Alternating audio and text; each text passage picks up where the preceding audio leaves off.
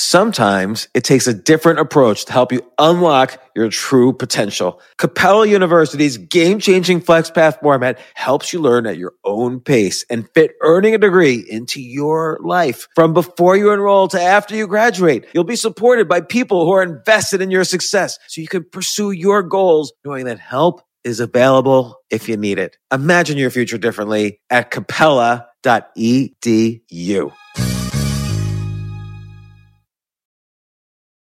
In a fast-paced world, every day brings new challenges and new opportunities. At Strayer University, we know a thing or two about getting and staying ahead of change. For over 130 years, we've been providing students like you with innovative tools and customized support, so you can find your way forward and always keep striving. Visit strayer.edu to learn more. Strayer University is certified to operate in Virginia by Chev and has many campuses, including at 2121 15th Street North in Arlington, Virginia. This isn't your average business podcast, and he's not your average host. This is the James Altucher Show on the Choose Yourself Network. Today on the James Altucher Show. If someone's sitting listening to this, what should they start doing if they want to improve their network outside of their cubicle mates? I think the first thing is do that self-work. Just really try to dial in on who you are and where you want to go. Because if you don't have that right, you're never going to be able to get off first base. You've got to get that right before your base has got to be strong on yourself first.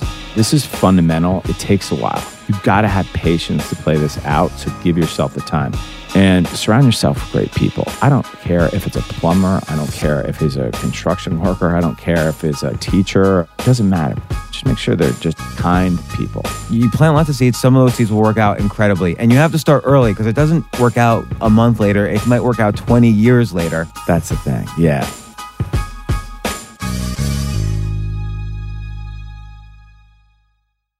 This episode of the James Altucher Show is brought to you by HP.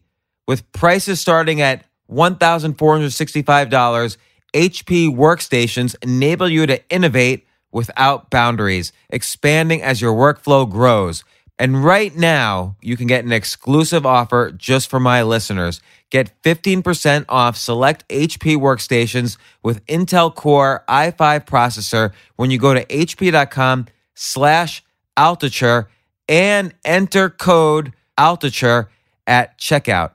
That's hp.com/Altucher and enter code Altucher to get 15% off select HP workstations. This special discount is valid through July 31st. Whether you have a small business that is looking to grow or you're established and ready to take the next step, HP's workstations with Intel Core i5 processors are for you. Today's show is brought to you by a brand new sponsor. I'm so excited to have him on board. My new favorite luxury, introducing brooklinen.com. High quality sheets and bedding at a price that won't keep you up at night. It's the fastest growing bedding brand in the world because people love these products. Their sheets have over 12,000 five-star reviews.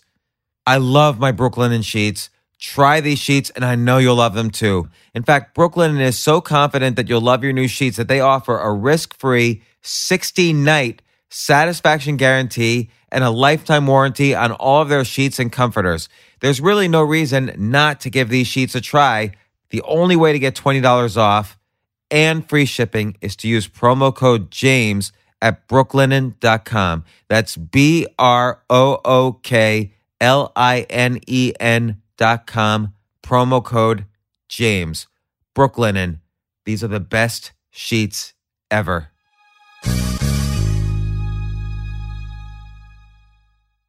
So I've got Scot Cohen here, a good friend of mine, plus the best business and professional and personal networker I know. He's networked his way from, you came to New York City with scratch, right? It was zero. I did, yeah. And I've known you for a long time, like 12 years, something like that, or longer. I invested in one of your hedge funds. We've worked on a ton of deals together. I have watched you personally network your way to tens of millions of dollars through businesses you started, people you know, and you're not a natural entrepreneur. I would say it's more like your networking ability. Like, I just want to tell a story. One time I was sitting in your apartment. It was like a Sunday night at 8 o'clock. You're like rush in. Okay, you were just at some networking event. You change into a suit and you rush out. You're going to some wedding party of some, huge family. You're just networking 7 days a week.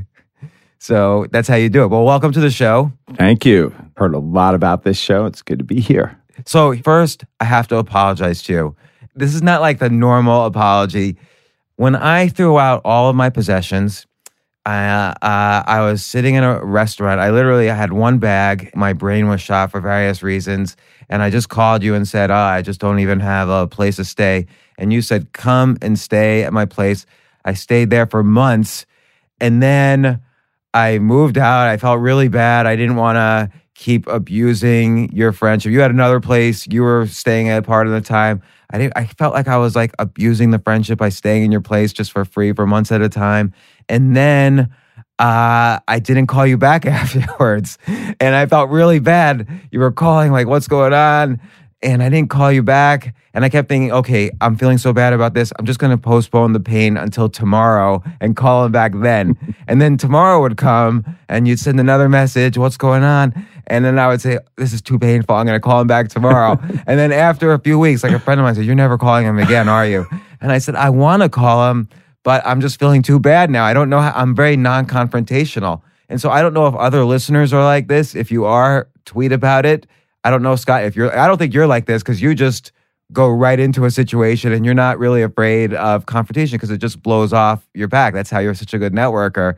But I apologize for not calling you back. That's part of the reason why is that I felt so bad all the time. And then I felt really horrible. So this is the first time we're seeing each other since I moved out. Since you moved out. Yeah. I might even call it. It's like almost a year. Could be a breakup. Could be similar to a breakup. Yeah, it's kind of like that. Well, you were sometimes staying in the apartment and I was, it was a huge place, right? So, and I usually I don't talk this much at the beginning of the podcast. I'll let you talk in a second.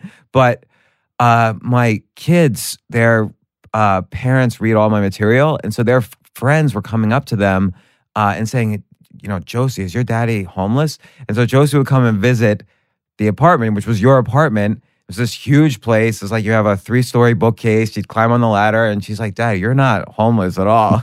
And you'd sometimes stay in the apartment.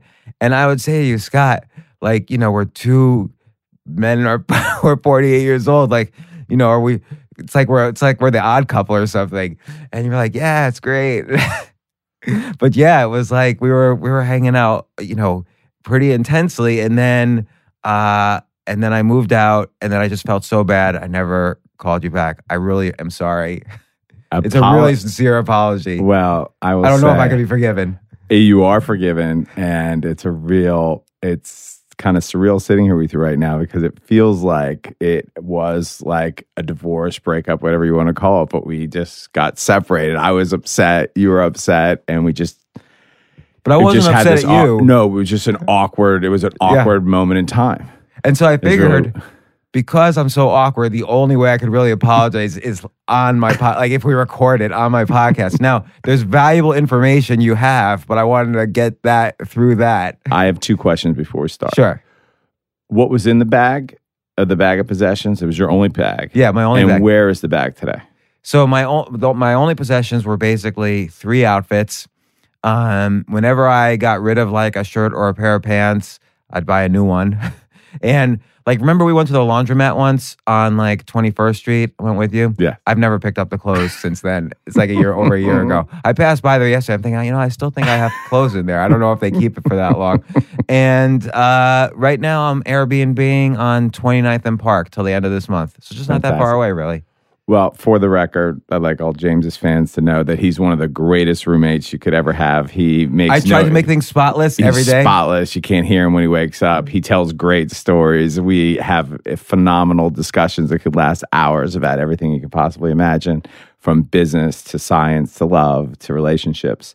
And he makes no mess. So he did only bring, I think, 2 shirts and a couple letters and a couple things I actually brought with me today because I wanted to give them back because just before I stepped on. Yeah, because I think I left a coat. There's a coat and there's some baseball cards and also there's some baseball cards in there. Right. And also, there's a $2 bill that's been framed of some sort. So I brought a couple of these things, and I brought your jacket back too. So they're in this bag. I wonder what the $2 bill framed is. I believe it, but I'm trying to remember what it is. There are a lot of $2 bills for whatever reason in that drawer. I collect $2 bills. That's the thing. Why do you collect $2 bills? Well, so you're interviewing me. This is fine. I collect $2 bills because if you move into a new area, which when you're Airbnb-ing a lot, you move into a lot of new areas. You have your local cafe. You want them to remember you. If I tip with $2 bills, or let's say I date and I pay entirely with $2 bills, no one ever forgets you. So $2 bills are magic. They never forget. If you put $2 bills into their local economy, they never forget you. Well, know that drawer that he had one drawer, by the way. One drawer. That's all he took up. And it's stocked with $2 bills. So really? All right. Still there. Good. They're still there. And one is in this bag here. So now, what are you doing? You had the other apartment on 16th Street, which, by the way, you got as they were built. So this is your networking ability. We'll start to segue into that. But you knew the developers of this one building. You had already had your first. So first, I want to say, your networking is so good.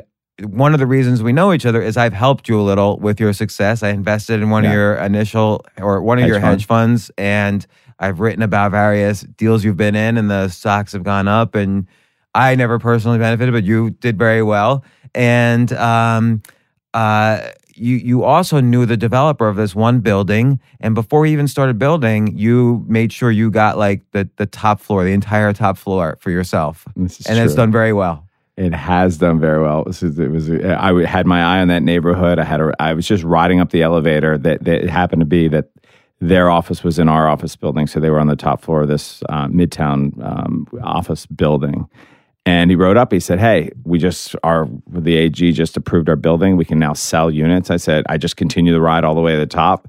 Got out of the elevator. He showed me the plans. I said, I'll take it. He goes, what? I said, I'll take it. And that was it. We wrote up a deal right there. And about 10 minutes later, I was going back down to the 26th floor. They were on the 30th floor. And I now have a beautiful apartment, which you've been to. Yeah, I've stayed in that one. I've stayed there. That's one of the places I stayed at. It's a phenomenal apartment. It's a wraparound, have views of the entire city. There's no buildings around it as tall, so it's views of the entire city and New Jersey. And at least through the back, right? You could see New Jersey and maybe the Statue of Liberty. You can see 360 degrees around the city, yeah. And last I saw, on one fine day, you were renting it out. Yeah. And they knew me too, right? They knew you. Yes, they certainly did. But today, I've just got both apartments going back and forth between those two places. And now I opened up the house out in Sag Harbor. So that's opened. I'm somehow going to make it all work. Wait, so you what do you mean you opened it? Like, meaning I had it closed for basically 9 months. So just getting ready for the season. So, are you going to sell it? No, I don't think I am. I'm going to keep it. I just put together a whole new patio, pool, and the money pit continues. It gets deeper and deeper, but I'm enjoying it. I'm going to enjoy it this year for sure. But all this, so basically you came to New York. Is it true you really came with totally nothing? Yeah, I might have had less possessions than you when you came to my apartment about a year plus ago. I had nothing. I mean, I had a smile. You were from Ohio. Did you know people in New York? I went to school at the University of Ohio, and no, I didn't know. I knew one person a little. I had a relationship with him in high school.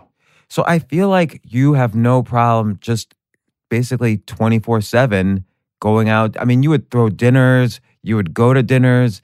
Every time you went out, you would like bring people together. You would introduce people. Nothing ever bothered you. Like people would be arguing and fighting, and you would like just be like, "Hey, it's all good." and that's how you became like the nexus, the center of all these different groups and circles of people. And I mean, I would go to a party you would throw. There would be professional basketball players, beauty contest winners, hardcore business guys, like the top guy from Goldman Sachs or whatever, hedge fund managers, reporters, just everybody would be there. And you would network them all together, how they could help each other. It's really one of my favorite things to do is bring people who would never normally get together and put them all in a room and enjoy stories and conversations and make friends with people that you wouldn't normally get to meet on a day-to-day. You're one of them. Yeah, and I think that's a skill Like when you were CEO, so you were CEO of the oil company, and I've written about it before, Petro River. You were CEO of it. I don't think you're as good as a CEO. Is when you hired a real operator, that one took off. You're just better. I don't want to say just because it's even a more valuable skill. You're better at really just connecting all the dots. Yeah, I think if I look back at kind of what I've done, accomplished from a business standpoint, it's really been a dot connector at the end of the day. Connecting buyers with sellers, connecting people with other people, connecting operators with capital with operators. That's so valuable because, like, I look at again, I've known you through various incarnations. I look at your hedge fund, which I invested in 2004 from my fund of hedge funds. Rich Abbey was really the operator. That guy is like a brain on legs. He is. And you're not a hedge fund operator like he is, but you still find the deals, the capital, you put it all together, right? Yeah. You put that fund together, basically. In fact, one of my least favorite things to do is to operate. It's boring. And also particularly that hedge fund, because Richard did a great job, and for me, it just was not interesting at all. He was very good at the details of that and dealing with all the bankers and brokers. So you came here with nothing. What happened next? Like, how did you start connecting even one dot with another? Yeah, so my first start, and when I was grabbing things for this interview, I just went to my bookshelf and grabbed a couple things. Like, I actually brought the notebook of the day that I started in New York. Do you keep a diary or a notebook? Yeah, I keep a diary. I didn't know that. Every day. I keep a diary of what I'm doing, what I'm planning on doing, what my thoughts are. So in 1994, I came to New York with literally nothing. And do you write down, like, here's who I met, here's what I learned from them, so this way later you could refer to it? Here's the incredible thing as I look back, and only recently I'm looking back because I look back and there's been a lot of stuff has happened. And you're losing your memory. And I'm losing my memory. And it's pretty amazing how, like, for instance, that hedge fund, some of the first investors, the first business I started when I was 29 was at investment banking, merchant bank called Vertical Ventures. And when those seed investors were all families, so I was 29 years old, there was 12 families that had invested in that merchant bank, and I had no background, really. So were you working for them or you started it? No, I just started it. So how did you get the initial investors? How did you find them? I knew one person that led me to another person, led me to another person. How did you meet that first person? Because again, you came here with nothing. Yes. Mark Bellsberg, you might know Sam Bellsberg. He was Milken wrote about him in Den of Thieves. So again, by the way, that's very classic you, which is that you meet somebody who's related to somebody who knows Michael Milken. So I think I think a lesson from there is it's not like you're kind of connecting the dots with random people in a bar like on 5th Street or whatever. You put yourself in situations where you're meeting Sam Bellsberg, who's related to this Bellsberg, who worked for Michael Milken. Right. Sam's daughter was married to Matthew Brofman. Matthew Brofman introduced me to... whose dad owned Universal. Yes. And the Bronfman business. What is it? Seagram's. Seagram's. And then that... and introduced me to William Lauder. And so... Estee Lauder. Yeah. And Barry Sternlicht was part of that group. Which is Tony Starwood? He started Starwood. Tony Malkin, whose family owns the Empire State Building. It was just a bunch of random families. And the Wolfson family, of course, and through those relatitions. But how would you meet them initially? Like, why would they trust you into their fold? I think that's an our crowd sort of fold. They must have saw something in me that wanted to make them invest or gave them the confidence that I was going to deliver. They just wanted to see what would happen. They just bought a small ticket to see if it was what would come of it. How'd you initially meet? If someone comes to New York, I'm basically trying to lay out the map. If someone comes to New York and says, boy, I want to be like this guy Scott, what should they do? Should they start looking at social events to go to, or what should they do? Mm-hmm. So, look, there's no social events. I actually never went to a networking event or a social event. It was just all, I guess, as I look back, just instincts. So let's even go a step further than that. But let's go to day one, because I actually have the book that like, just looking at it, I was laughing this morning as I grabbed it. So when I actually started cold calling, right, because I didn't have anything. I was just got a job as a cold caller at Oppenheimer in 94. I was cold calling the first group of people I was cold calling. You could sell anything. You could sell Microsoft stock. You could sell mutual funds. You could sell bonds. You could sell whatever you wanted, whatever you thought would be attractive for a client to trust you with their money so you can manage their money as a broker. Just that was the business. So I decided to focus on Indian radiologists, cold calling Indian radiologists. I bought a book. I was going to sell them the hedge fund. The Indian hedge fund that was just launching. It was going to be an IPO. So I was going to call Indian radiologists marketing the India fund. And I did that. And I opened... Oh, don't most people hang up? Like, what's the secret of cold calling? Sorry to interrupt. Like, I can't imagine cold calling. $250 a day, 80 connects, 10 leads, 1 close every single day. Discipline. That's it. That's the ratio. Just stick in there. That's how you do it. So you call up and say, hey, have you ever thought about... You're from India. Have you ever thought about investing in an India fund? May I speak to Dr. Sharma? Because I had to look up the Indian names. Yes, Dr. Sharma, please. Who is this? Scot Cohen from Oppenheimer. We have a fund. Does he know you? No, but I'm with Oppenheimer. It's an India fund. We're doing an IPO. If he's interested, have him call me back. Here's my number. 70% of these radiologists call me back. Really? And why? They wanted to invest in India, and I figured and obviously they had money. Okay. So you gave them a little bit of a reason, like you're I Indian, just called the secretary. Here's an India fund. Yeah, that was it. So if you would call them and said, hey, we have a tech IPO, they probably wouldn't have called back. Yeah, they wouldn't have. Yeah. So I had like a 50% closing ratio in my first 45 days of work. Did you ever lie or misrepresent and say, well, I'm thinking of doing some dental, like radiology work? No, not at all.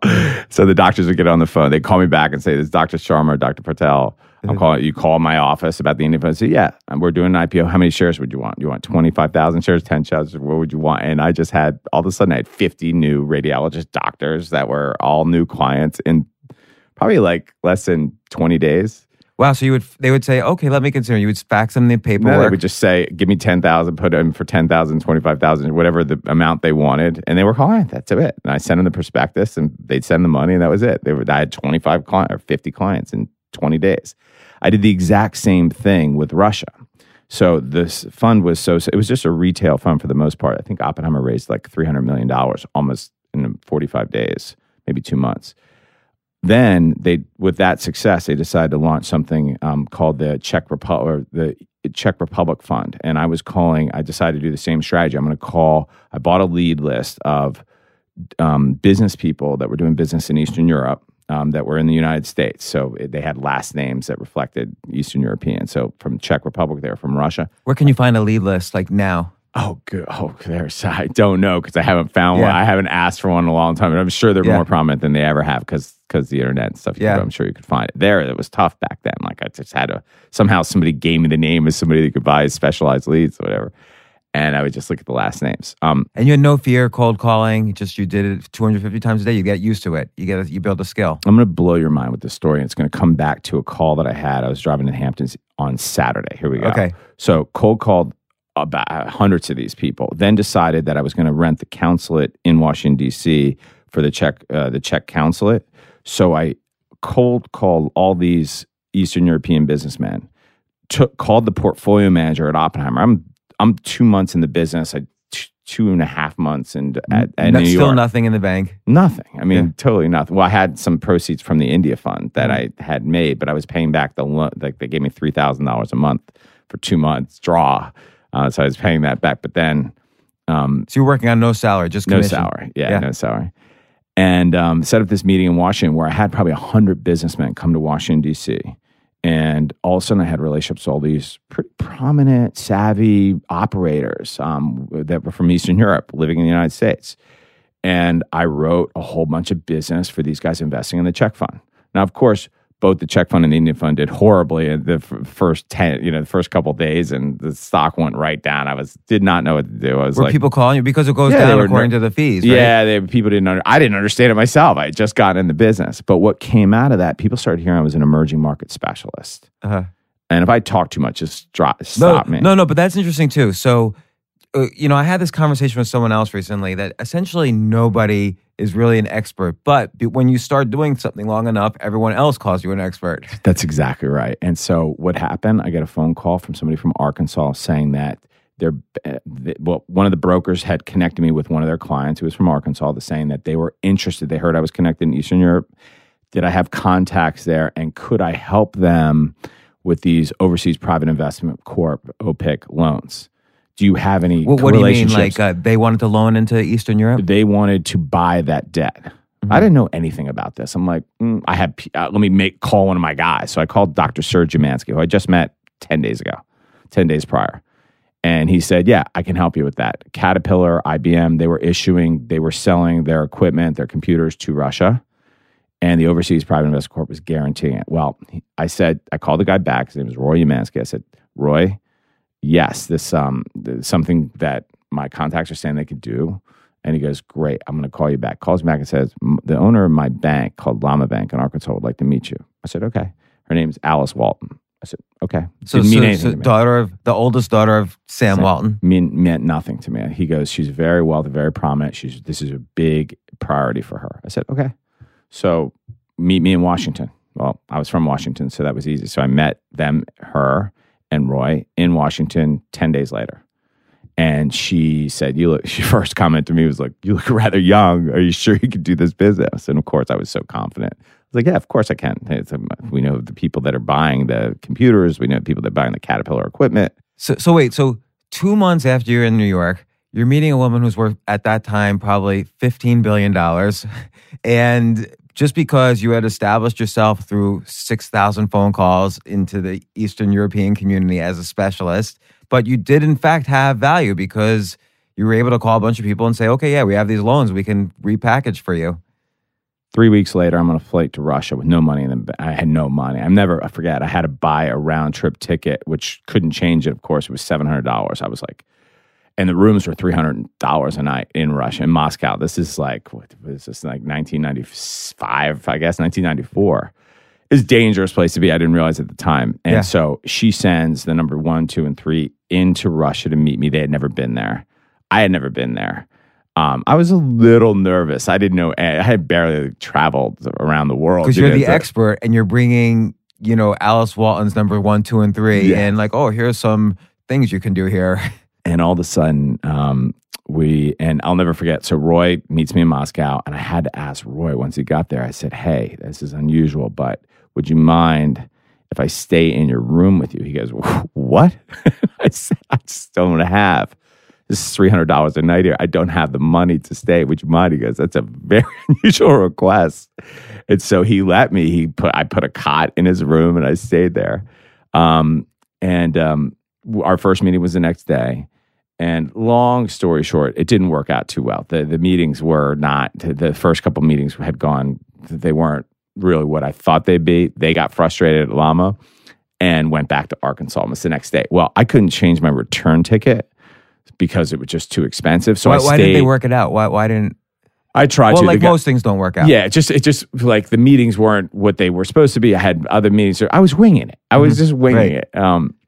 But the most interesting thing about that, and this is where it comes to Saturday, I met, Serge had introduced me to a good friend of his, a guy that he was doing some business with as a second contact. Because it was like, Serge, I'm in Moscow. I'm here alone. These guys just left. I got 4 more days. I can't, what am I going to do?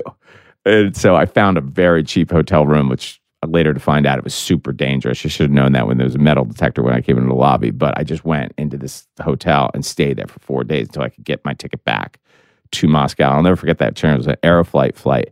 And as soon as that airplane got lifted off, the bottles of vodka and the cigarettes these guys were lighting up. I still remember it was like, yes, it was like a party on that airplane. Because that was the Russian airline. There was a Russian airline at the time, and there was no drinking or smoking laws. I mean, these guys were just, it was a full, and I was way in the back by the bathrooms. But what's interesting though is you stayed, so things didn't work out with the Walton 1, 2, 3 and the deals you had set up, but you decided you're going to stay there and keep trying to find deals. So I met a guy named Bobby Mashoya. How? Because Serge introduced me, said, meet this guy, Bobby Mashoya. He's the one that's bringing illiquid securities to Goldman Sachs so Goldman can sell them to their clients in the U.S.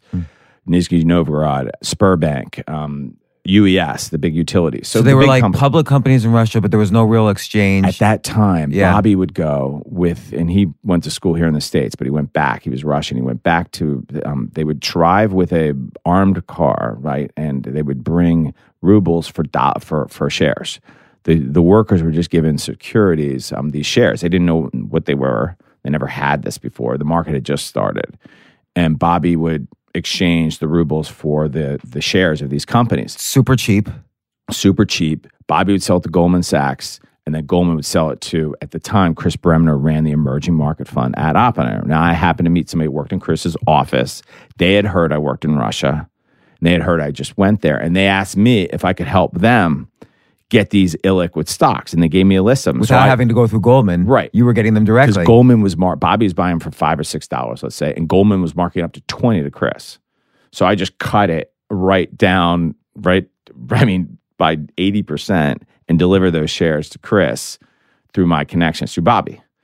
And Bobby, you'll love this part, James. You don't know this, but Bobby took the commissions. I couldn't earn the commissions. It was 20 years ago. I wasn't able to earn commissions. But Bobby's like, look, I'm going to do something nice for you. I was like, okay, whatever that means. I just said, just take it, whatever you want to do with it. I don't care. It doesn't matter what it is. He goes, well, Scott, that's an important point, though. You basically you were placed more value on the connections you were building. That's why it didn't matter to you. It didn't matter to me what commission you were getting, which I think people get too absorbed in money. Money is the final side effect of good relationships and doing all the work you were doing. The hard work is connecting Alice Walton to this person, connecting the Oppenheimer guys to this person. That's the hard work. If you could do that enough, you'll get money is the side effect at the end. You didn't need anything up front.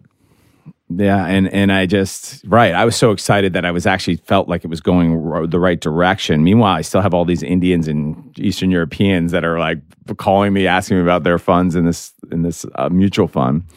But then what happened was Bobby took the money and he started his own fund called Quorum. And he invested in, I didn't know what he was investing. I didn't care. He's like, hey, I'm taking this money. It's what X. I'm just investing in my new fund. I said, okay. It's supposed to be a Russian fund.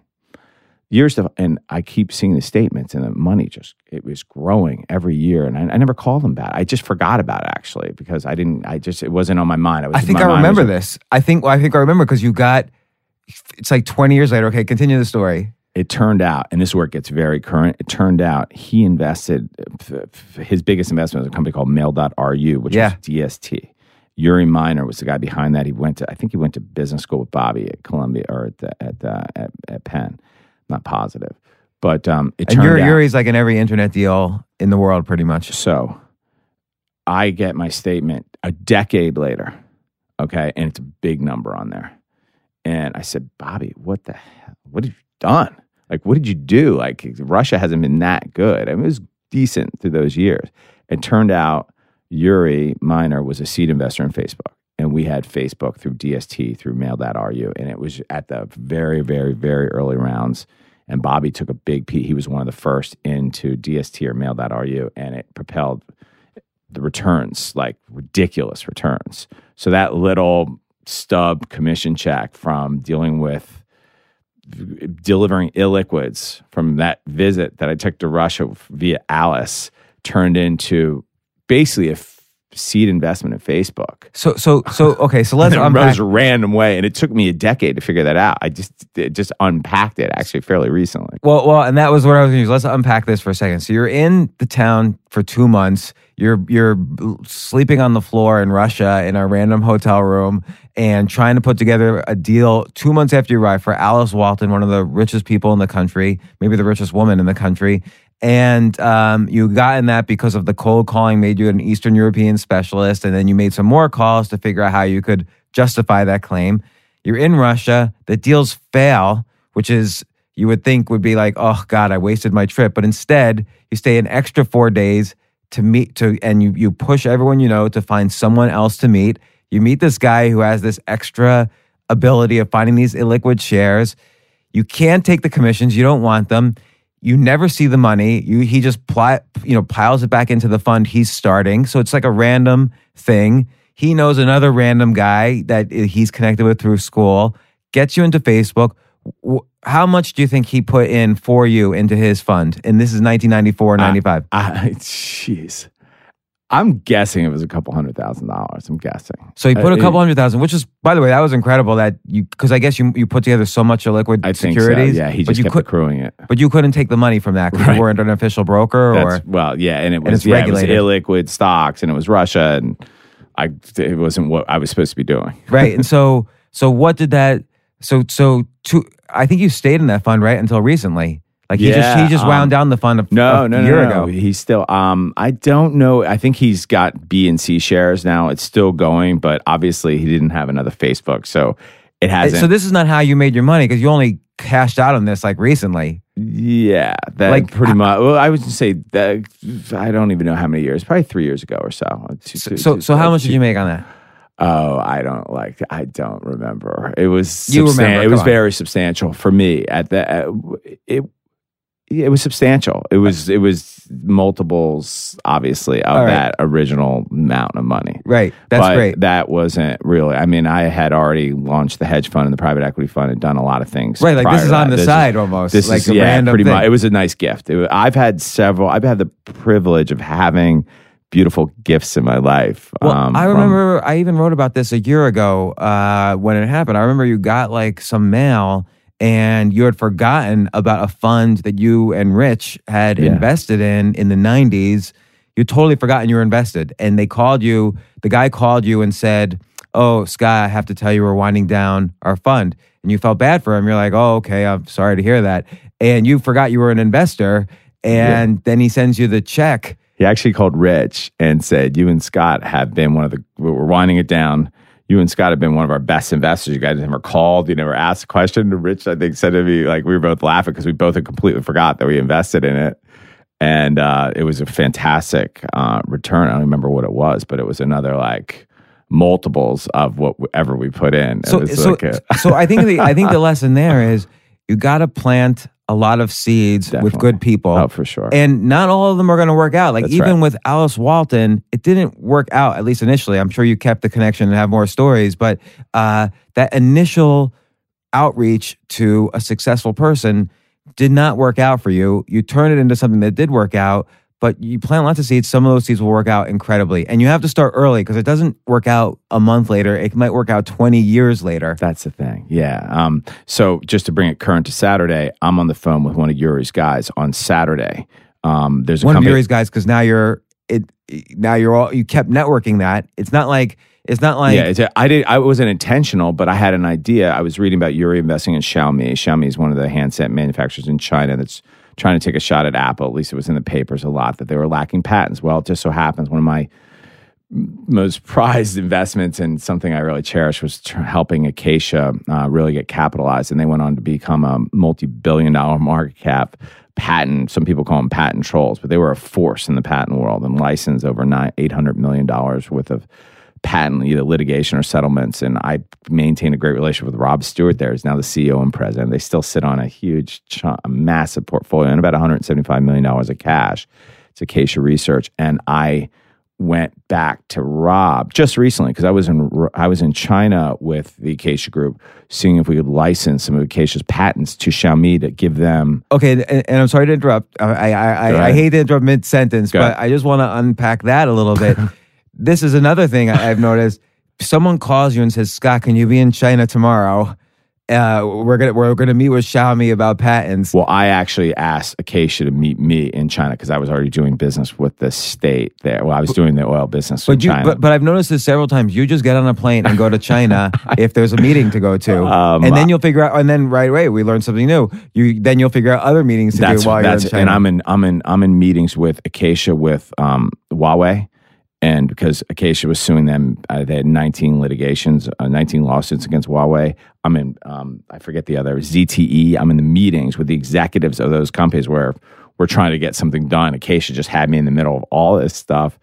That stuff takes a long time, but just to bring it current, the guys from a friend of mine that's close with the DST guy said, "Hey, those patents, what kind of patents does Acacia have?" So just now we're just back in discussions of what patents might be appropriate for some companies that DST has a position in. So it just brings it right back around to something I was doing. I was kind of chuckling about it this weekend because I hadn't thought about DST since the Facebook investment. Like, it's just completely random. But that's interesting too. It's so much stuff. I think it's sort of like, I'll tell you an example. When I was talking to Tony Hawk, the world champion skateboarder for 13 years in a row, if I asked him, how'd you get good at skateboarding? Which is like kind of a dumb, naive question. He really has no clue because it was like so built into him, he can't answer that question. You're kind of like 10 steps ahead on the networking here, and I'm trying to, not in a bad way, like you're doing your thing. I'm trying to understand every step of the way what you did. And so DST, like you just said, you hadn't talked to them since the Facebook days. They're the biggest internet investor in the world, pretty much. I mean, they piggyback, for instance, every Y Combinator investment. They're all over Silicon Valley right now because of the Facebook investment. But and you met them. You so far as I know, you didn't meet them. I only through Bobby Mashoya. Yeah, he had a college. Yuri was his college friend or whatever. That's right. So how do you get on the phone then, 15 years later or 20 years later, with the guy who works for Yuri? I just can't explain that. That's just too. It's just.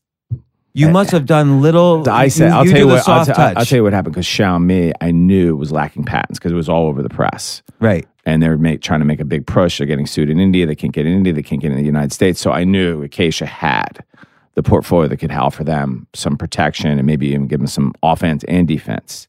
And so that's how it restarted. And then recently, Xiaomi is having a hard time. They're having a hard time globalizing the business, not even doing as well as China that they thought they'd be doing. So they need to get out of China and go to places like the U.S. and India. Right, because in the U.S., they'll care about patents. In China, they don't necessarily. You got it. So they got it. So Xiaomi has a problem. They go to Acacia, which you're involved in. And by the way, I remember I wrote about Acacia in 2007 as a stock to buy, or 2006. Like, they were always like a great. They're in Pennsylvania, right? No, they're in Newport Beach, California. Okay, I thought for a while they were in Pennsylvania, but I could be thinking of different. Look, I mean, and now they've gotten more focused. Rob Stewart's running it, and But how did you then call the DST guy who worked for Yuri 20 years later? I didn't even. A guy that I played tennis with and became friends with. I knew he told me he was close with them at DST, and I was thinking, well, DST put a lot of money into Xiaomi. It was in the press. Let him know that if he ever wants any help with Xiaomi, we could probably give them an awful good strategy with regards to coming to the U.S. and maybe some other markets. Let me know when they're ready to have that conversation. Let's stop to take a quick break. We'll be right back.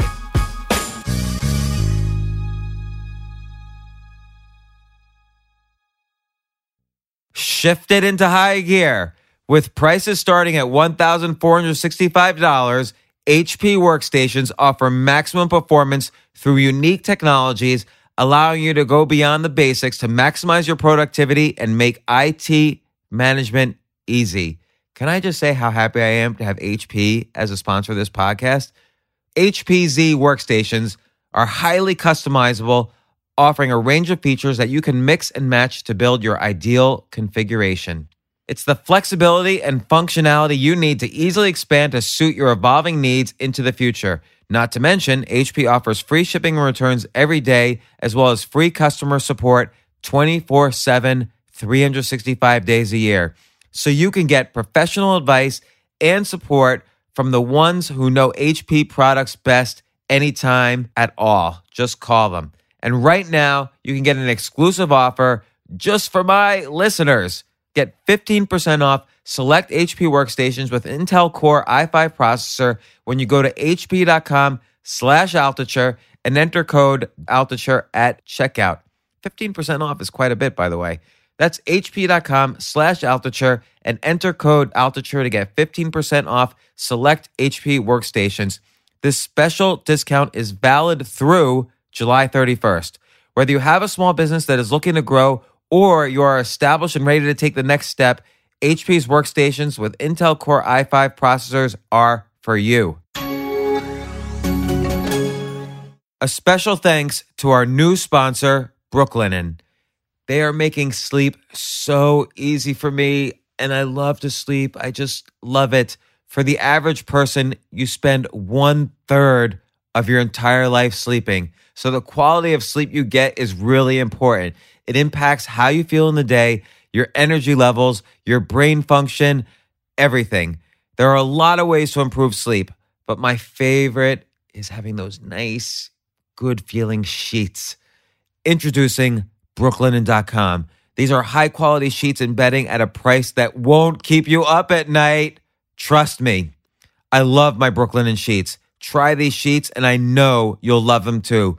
Brooklinen.com has an exclusive offer just for my listeners. Get $20 off and free shipping when you use promo code JAMES at brooklinen.com. In fact, Brooklinen is so confident that you'll love your new sheets that they offer a risk-free 60-night satisfaction guarantee and a lifetime warranty on all of their sheets and comforters.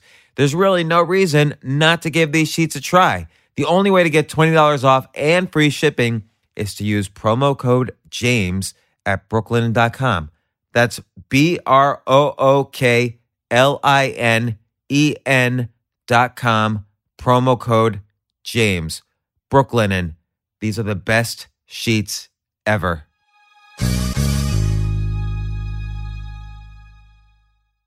How did you meet the guy you were playing tennis with? Actually, I met him through Bobby. Okay, so basically when someone is a worthwhile connection, you know, okay, there's this saying, you're the average of the 5 people you surround yourself with. So this good guy Bobby is a good guy, and he's good at networking and good at connections. So I don't want to use the word milk because that sounds negative. But basically, if I keep on pushing this guy for more and more connections and meetings. And connections is the one word, that's not even what you do. It's like, okay, I just want to be friends with these guys. Oh, I don't know who you know. And I'm going to play tennis with them. And remember, James, I was kind of a self-taught banker / investor / hedge fund manager / private equity person. Like, I had no background in any of this. But you didn't know anything. I'm just going to call you out. You didn't know when you were going to Russia. It's like you said, you didn't know what Alice Walton wanted to invest in. Essentially, she wanted to do what's called trade finance on IBM's transactions in Russia. Exactly. You probably had no clue what that meant, right? Liquid securities for some stupid bank in Russia. You had no clue. The India fund, what were they investing in? You had no clue. Yeah. A hedge fund, how do you run that? I know, Rich Abbey, you're different than Rich. Rich is hardcore, like, we're going to trade volatility around these crappy investments we have, like, and we'll score alpha. So you didn't do that, right? But you knew how to network. I remember the first time we met, we were at your hedge fund. It was long after, actually, I had invested in you because I knew Rich, but then I met you through Rich. And I was pitching you guys some idea, and you basically sat down and said, okay, well, what do you do that's different from other people? You were always trying to think of, like, what's different, what's unique, and then how to take advantage of that. Yeah, that's right. This will really connect us. You're going to be surprised by this because it's somebody we both know. Remember Tommy Satner, who tells an incredible story. I hope that maybe you'll be interested to have him on your show. I know you wrote about him, but he's an incredible person. And he's like, I would say, if you want to know about, I don't know, police and the U.S. situation in terms of law enforcement, this is the guy. Yeah. Think Blue Bloods. His grandfather was a captain. His father was police captain in Newark. His brother was head of the New Jersey State Troopers, currently head of the Port Authority Security. His cousins, his uncles. I mean, it's all law enforcement. Okay, so I have to unpack that. It seems like the way you, in order to understand who are the 5 people I should be around and look at for connections, it seems like in several cases you just used either family or college, which is like almost like a familiar relationship. It's that relationship right after family to kind of predetermine these are good people to know. And if I'm interested in doing the place I am in my life right now is, do I want to do business with them? Is it fun? Is it something that do I trust this person? Is he ethical? Like, is this someone that I can spend time with? Tommy just happened to be that kind of person. I got to know him over the months, 6 months, 7, almost a year. And then you'll love this part because you remember Woody Norris, who started long range acoustical device. He's been on 60 Minutes. He's done his Discovery Channel. He really created a new form of sound. He created directional sound. I wrote about his company in 2005 5 maybe in the Financial Times, LRAD. And I remember I was talking to either you or an analyst for your fund on the phone, and he made a weapon that like a mile away or half a mile away, I can shoot you, and the people standing right next to me won't be affected, but I'll hear a sound so great it'll knock me out. Woody not only created that, but before that, Bluetooth, digital recorder, some of the key patents in ultrasound, sonograms. He's a incredibly, you talk about self-taught. How'd you meet him? I met him because he was the CEO or the developer of long-range acoustical device, which was American Technology at the time. That's how we first met. But I kept a relationship. He was a special person. I kept a relationship So even with though him. that stock failed? It didn't, though. It depends when you were involved. When we were involved, it was almost $1 billion market cap before they decided. Remember, he was doing directional sound for it's digital signage for, like, if you're at Walmart and you wanted to hear about Coca-Cola would pay to shoot a Coca-Cola message right in your ear. That was Would that work? It does work. It works fabulously. So if I'm walking by Walmart, you're walking by Walmart and Coke wants to sell you Coca-Cola, you only hear that Coca-Cola advertising. So I've never heard that. I get digital that. signage market. Yeah, no, it was projected to be a huge business. Woody was just absolutely just going down that path, and the CIA approached him and said, "Hey, can you make this directional sound into a weapon? A non-lethal weapon, of course." And he said, "Let me take a shot at it." And he made it. He got an opening order from the Army to put $5 million worth of those things into the Afghanistan. I think it was in Afghanistan in that war. I'm almost sure it was Afghanistan. So they were using it to clear out mosques, send warnings to people. And then it developed. Then they started putting it on Navy ships. And now today, it's on every single Navy vessel in the U.S. in the fleet. It's in 28 other navies around the world. Really? It's going to be... Is that LRAD still? It's on LRAD. I mean, Is that stock still out there? Hundreds of millions of dollars worth of this, and I think it's time for LRAD right now. I just sat down with management last week, and I hadn't been briefed. I've owned the stock for a decade. I have had a very large position in that company, and but now it really feels like it's a time for LRAD, which is obviously a different story, but this is the part I want to tell you. Tommy's connecting to law enforcement. I saw it with my own eyes. I thought to myself, wait a second. Woody talked about doing a handheld sound weapon years ago, and I'm reading all this stuff about police brutality and all these problems that communities are having in policing, and thought to myself, wow, if we could come up with that. And I always believed that handheld better than sound Taser. Weapon.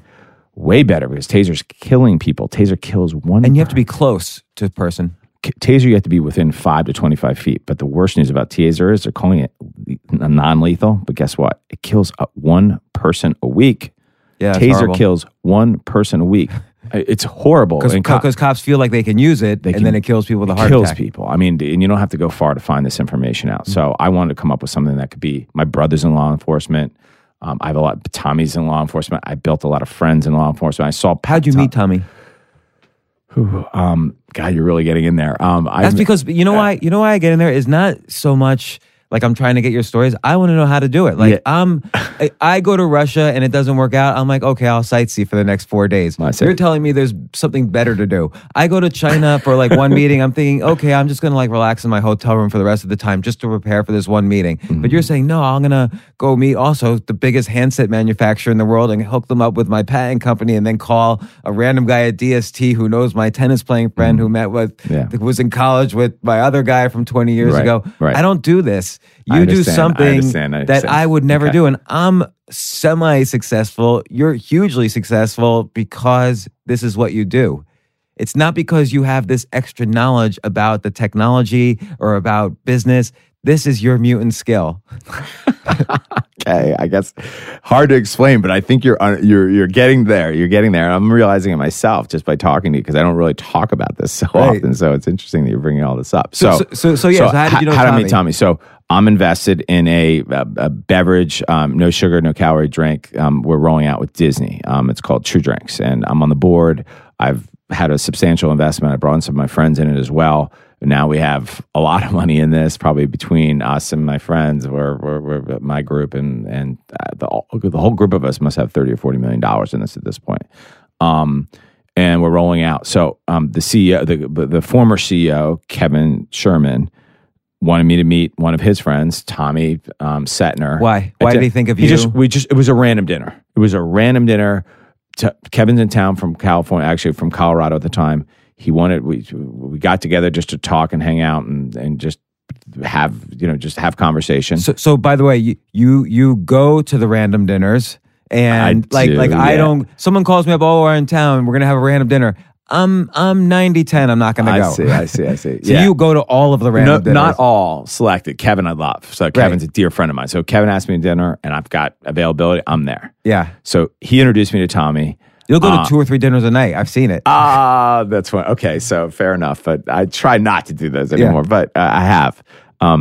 Tommy explains to me, just have this random conversation about what he does, what he's doing. He was working with body cameras at the time and, just learn more and more about him. I was fascinated by his story. You've heard his story. His story's moving. The guy is just a fantastic person through and through. He's honest. He's got high levels of integrity. And just his stories when he was on the narcotics squad or when he was working with the FBI or whoever he was working with at the time. And by the way, fascinating. I'm sorry to you and to the listeners, I interrupt so much. But I'm filling in some gaps where I know you're skipping over. You're using your gut to vet the person because Tommy's also somebody who a lot of people don't like, or he's had his run-in, like many people in law enforcement. Right. He's also had his run-ins with the law. He does not Google well. Tommy does not Google well. So you very much rely on your own gut to determine if someone's worthy of you doing business with. That's right. And I looked at some of who his friends are, and one of his dear friends is Michael Paris, who. And Shaquille O'Neal and him and Shaq have, just spent a lot of time together. They've worked on charities together. They've done some business together. So I've seen that. And as you know, Mike and Shaquille Mike has spent his career in law enforcement. Shaquille is very much behind. He's a sheriff in L.A., right? Or he's got a badge in L.A. Well, I think he's got multiple badges, but he just announced last week that he's going to be a sheriff in 2020, which is a lot of responsibility. So I'm really looking forward to seeing him do that.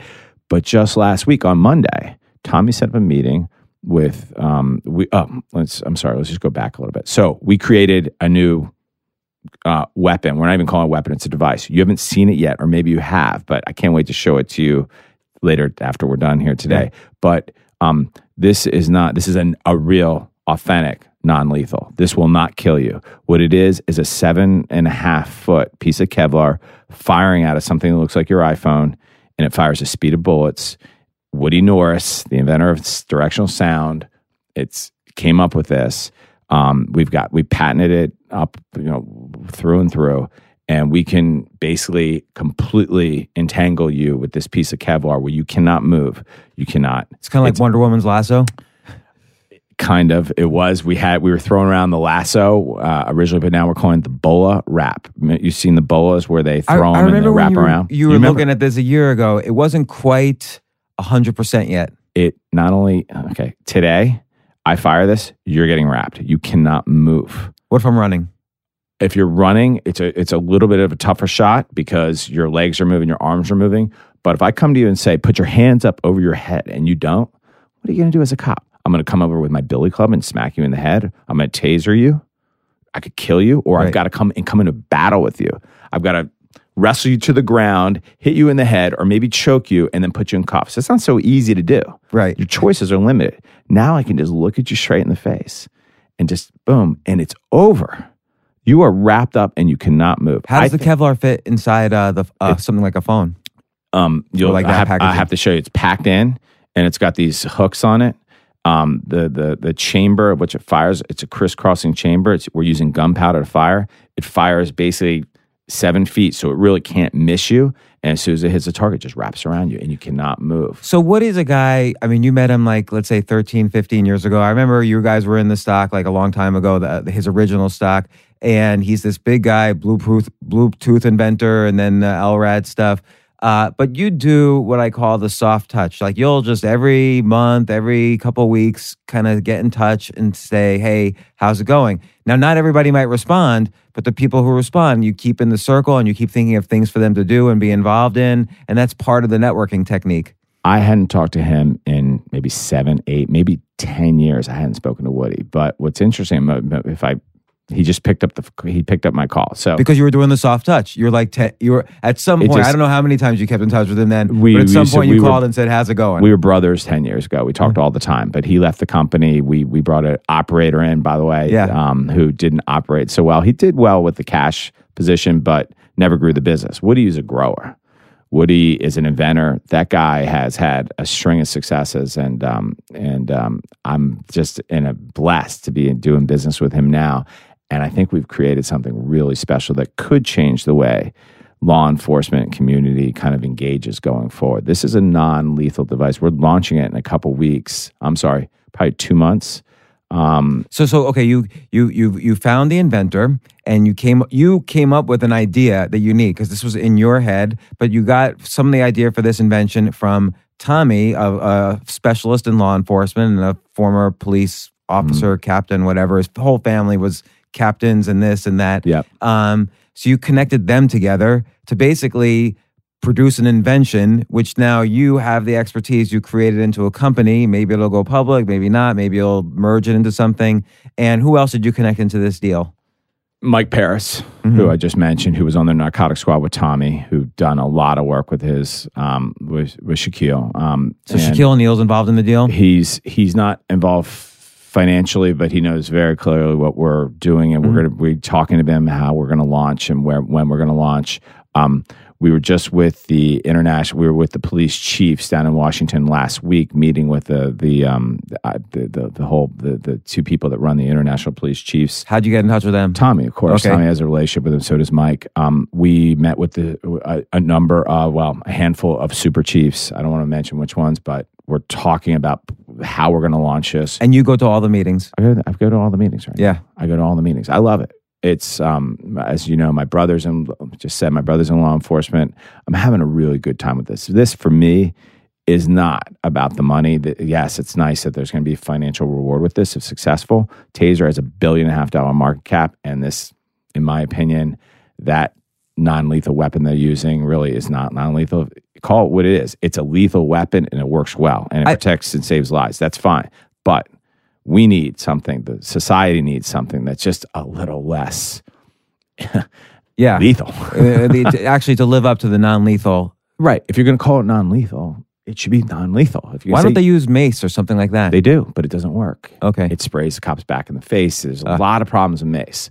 We've done a lot of testing on this. We've surveyed a lot of police officers, a lot of people in law enforcement. We've done a lot of work on this. The videos...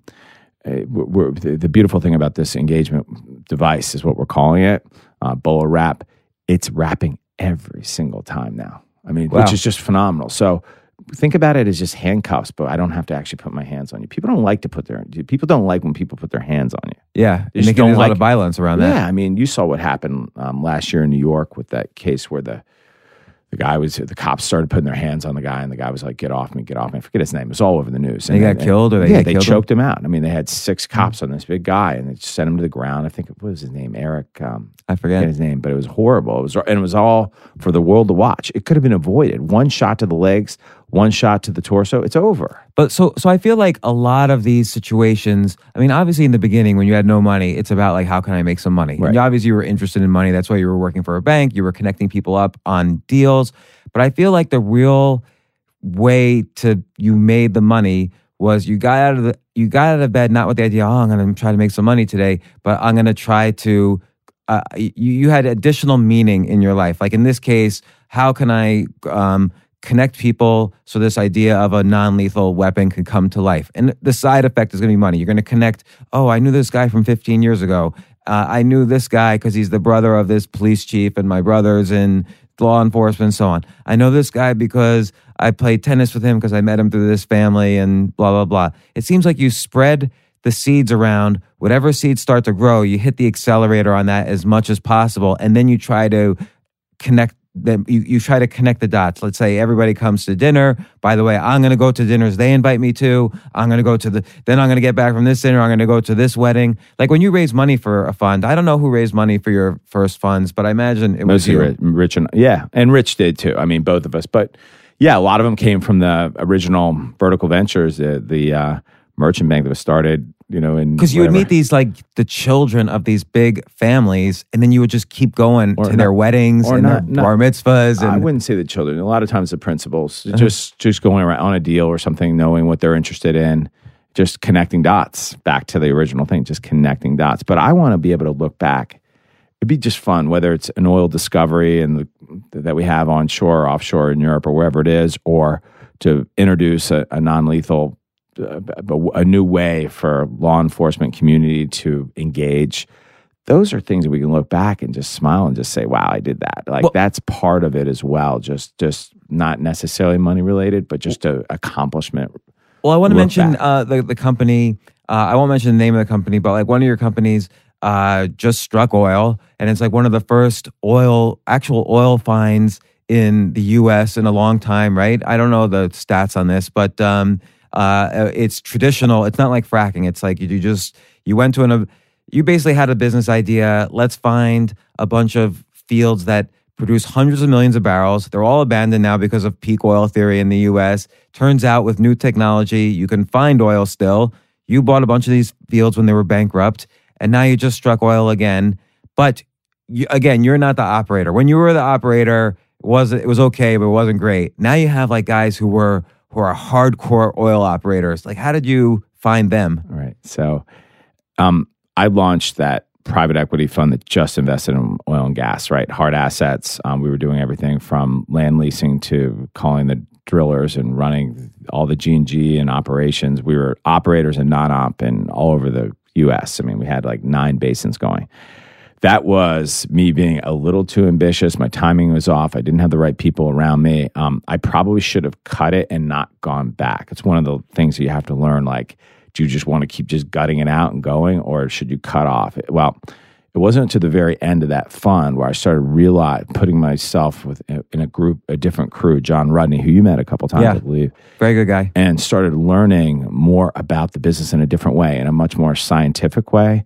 The really 3-dimensional driven, really taking images of old fields and be able to model out the reservoir. Never did that before. So let me unpack that a little bit. So you obviously didn't know the technology. So you meet a guy who you vet in various... I knew of the technology, but we never put it to work. We were going after shale like everybody else. I was going after shale projects. I had 8 or 9 shale projects going in that fund and on a direct basis. So I never had used 3D to really go after discoveries. Shale was a whole different thing. It was a huge business. I mean, and now it's gone.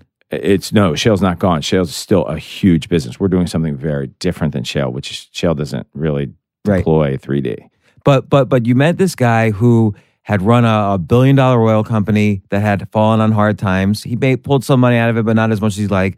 You also vetted, he's heavily involved in charity, right? And you knew what his charitable goals were and why he wanted to stay in the business and do good again. He gets you involved with the world's experts on the technology, plus other operators in the business. You start together. You were traveling around the world. You would say, okay, I'm going to Ireland tomorrow, and then you go to California, and then you go to Oklahoma. Yeah. You were flying to every single oil field. You put in the work. I put in the work, and I had enough trust in John, and I saw who he surrounded himself with, the people that he was bringing to the table, the people at the asset level in California, a delightful, very talented group of people, former head of exploration at Apache, Conoco, just really different professionals that I was working with in the past. In Osage in Oklahoma, Scott Cohen has just been there his whole career. He's honest. John invested with him. Scott and Mike, they're great operators, and I see how they work. And so the teams are different. They're aligned on the investment. And now with the G&G team, the seismic that we're deploying, we see the reservoir like I've never seen before. So I am at a place in my career where what a great opportunity with regards to the hydrocarbon business, what a great opportunity to come and see if this can actually play out. Now I know what I'm doing. My eyes are wide open. If it doesn't work, it doesn't work. But at least I have a fair shot.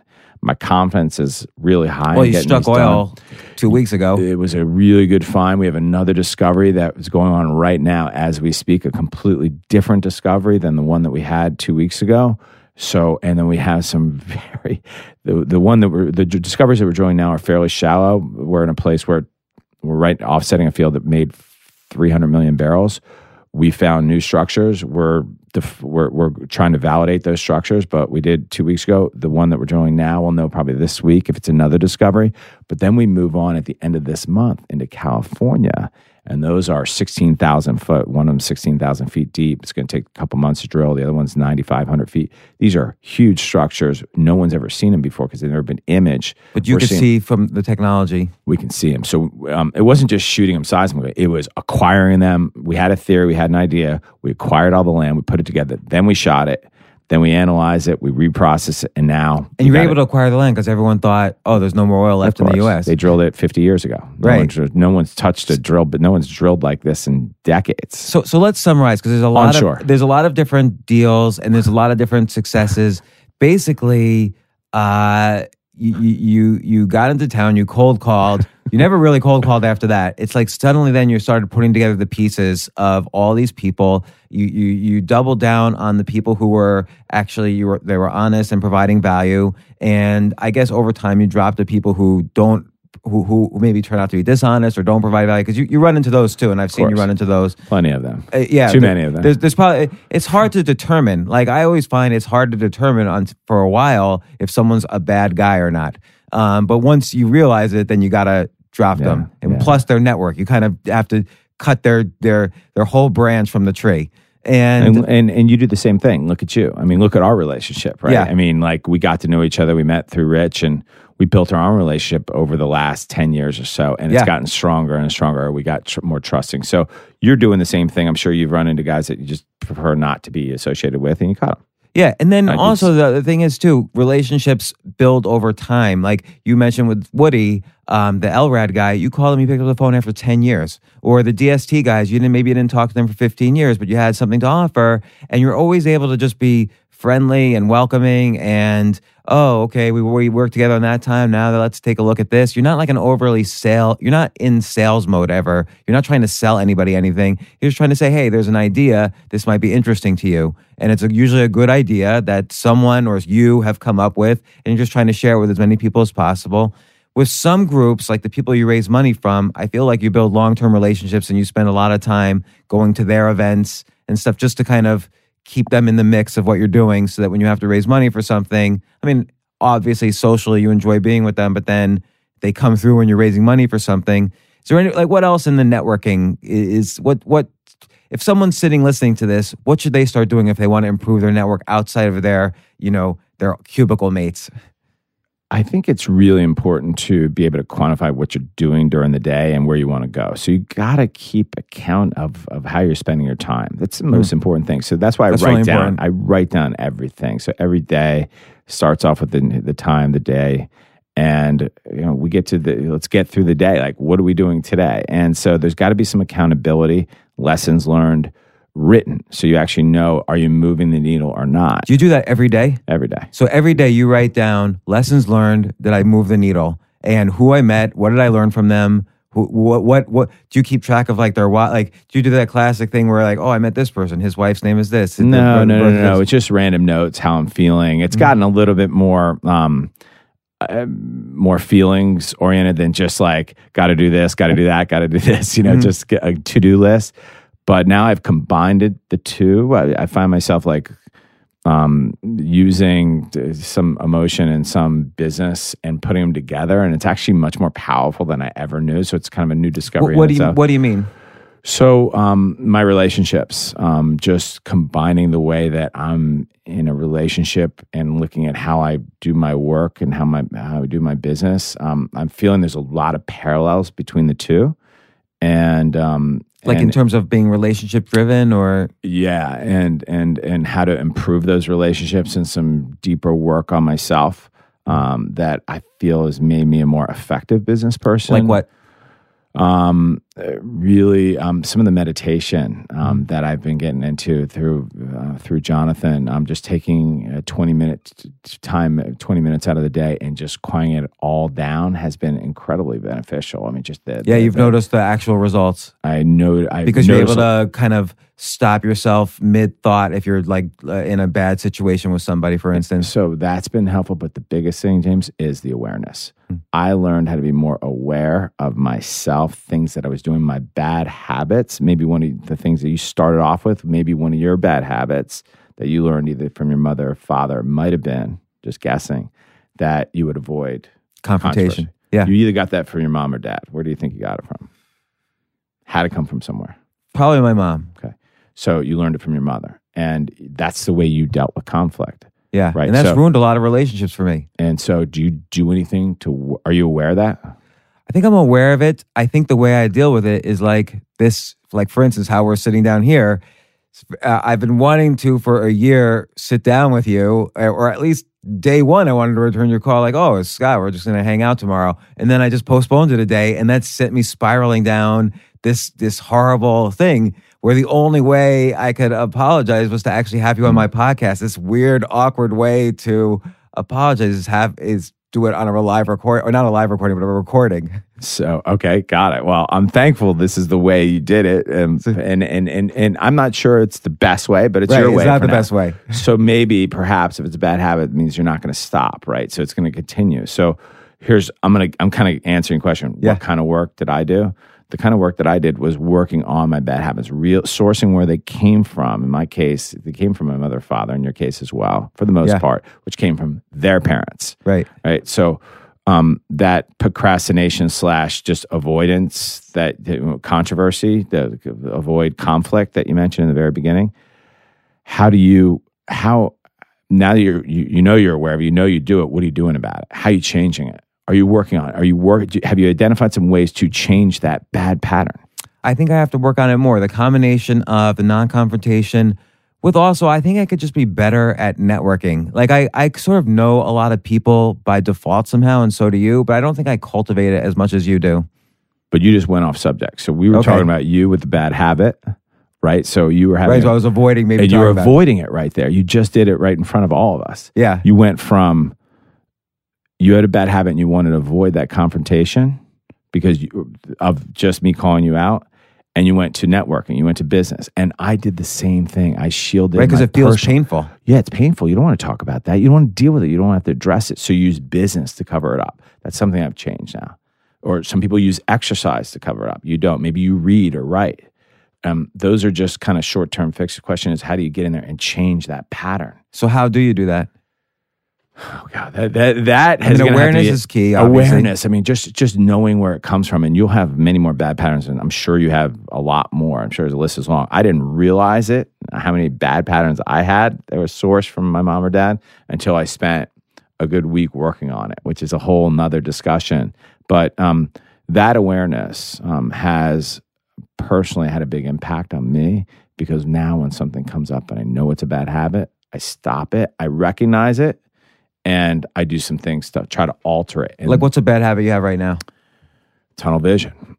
Tunnel vision's a bad habit. I just go and go and go until I get it right, and I don't give up. And so sometimes people think that's great, but it doesn't always work out the way you want it to. So if you're so set on something, that like, what's an example? Got to have. I hate to bring it into business. So let's take a relationship, because business is simple. Yeah. Like, okay, the deal didn't work. I'm going to fix it. I have a bad habit of trying to fix deals. Right. Fix the deal. Like you were working on China and oil for years. I wouldn't stop. This one company that you're referring to, it's taken me a decade. I don't stop. And sometimes you just need to stop. And I didn't. And that could be a bad habit, because you get so fixated on it, the success, or determined to have a success. When it doesn't work, it can break you. It takes a lot to break, but when you break, it could have a lot of bad posts. So that breaking effect could take you down emotionally and mentally. So you got to be very careful. There's a balance. So the tunnel vision, like win at all costs, I'm not sure that's the healthiest thing. The having that, so that one of my bad habits was complete tunnel vision. I had to just have the blinders on until it worked.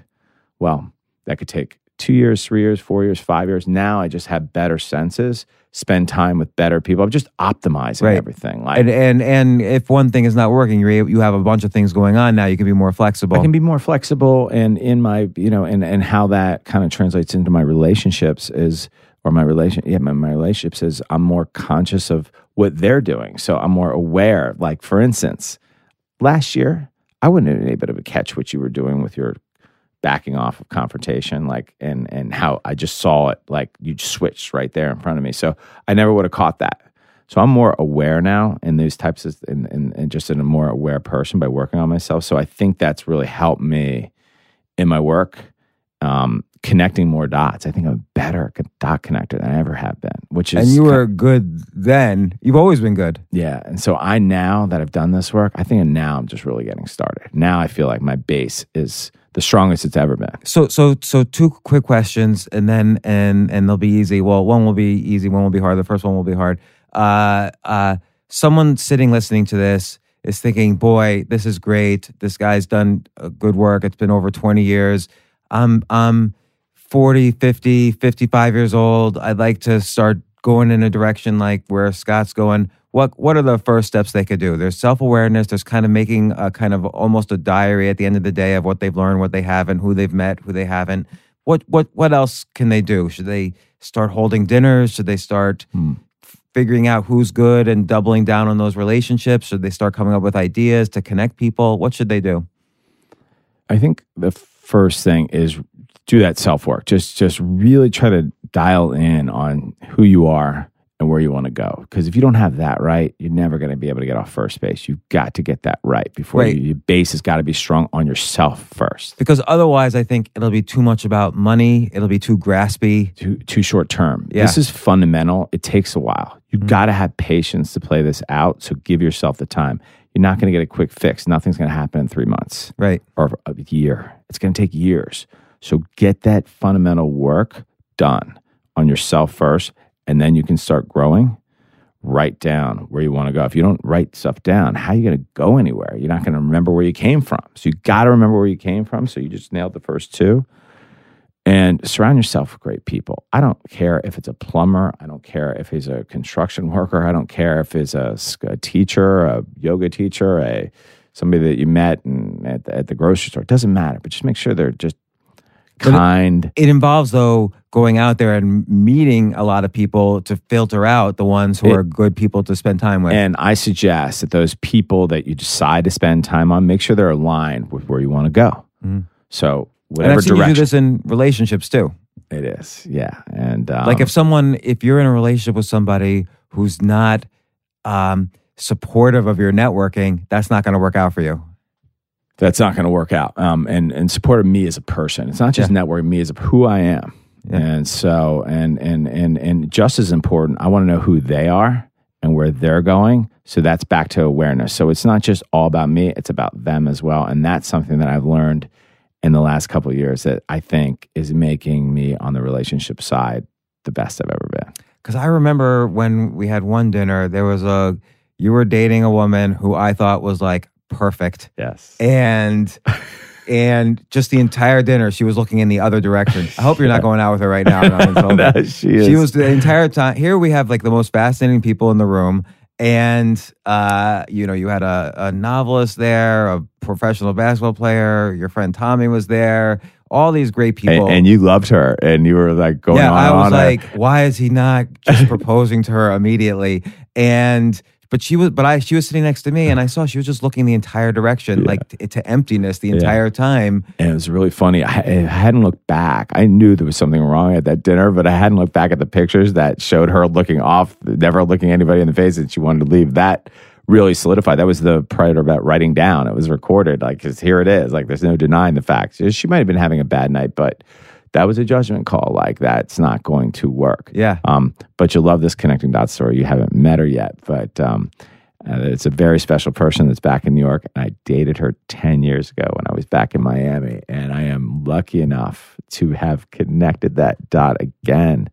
And we are back, and we are stronger than ever. That's great. I think it's has to do with my awareness and about myself and will I meet her? Others. Do you really forgive me? Oh, I do forgive you, and right. You will definitely meet her. And the final question is, a lot of people don't believe me that I threw out all my belongings and then basically just moved in to like a room in one of your apartments, and then from there I started Airbnb-ing. Can you just tell people I had nothing? And I'm a successful guy. I threw out everything. I'm going to just say, if we were on film right now, people could see the bag that I'm carrying. It's not a very big bag.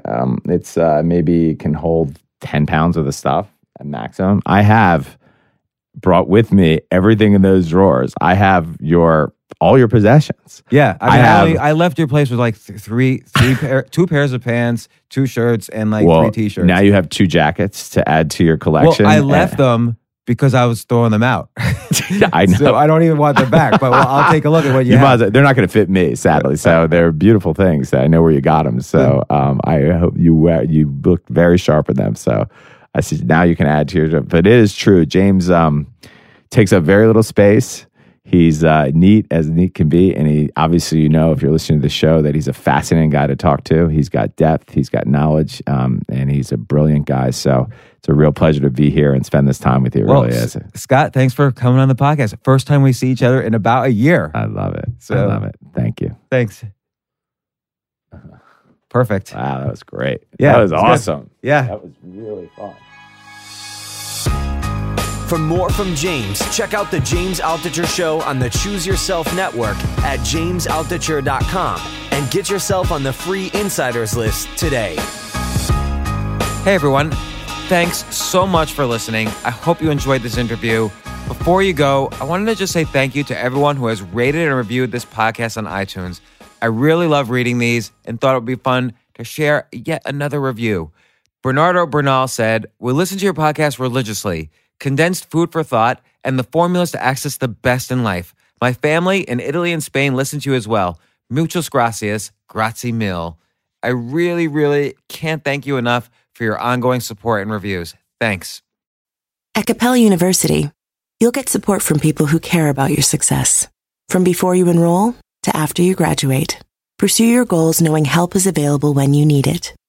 Imagine your future differently at capella.edu.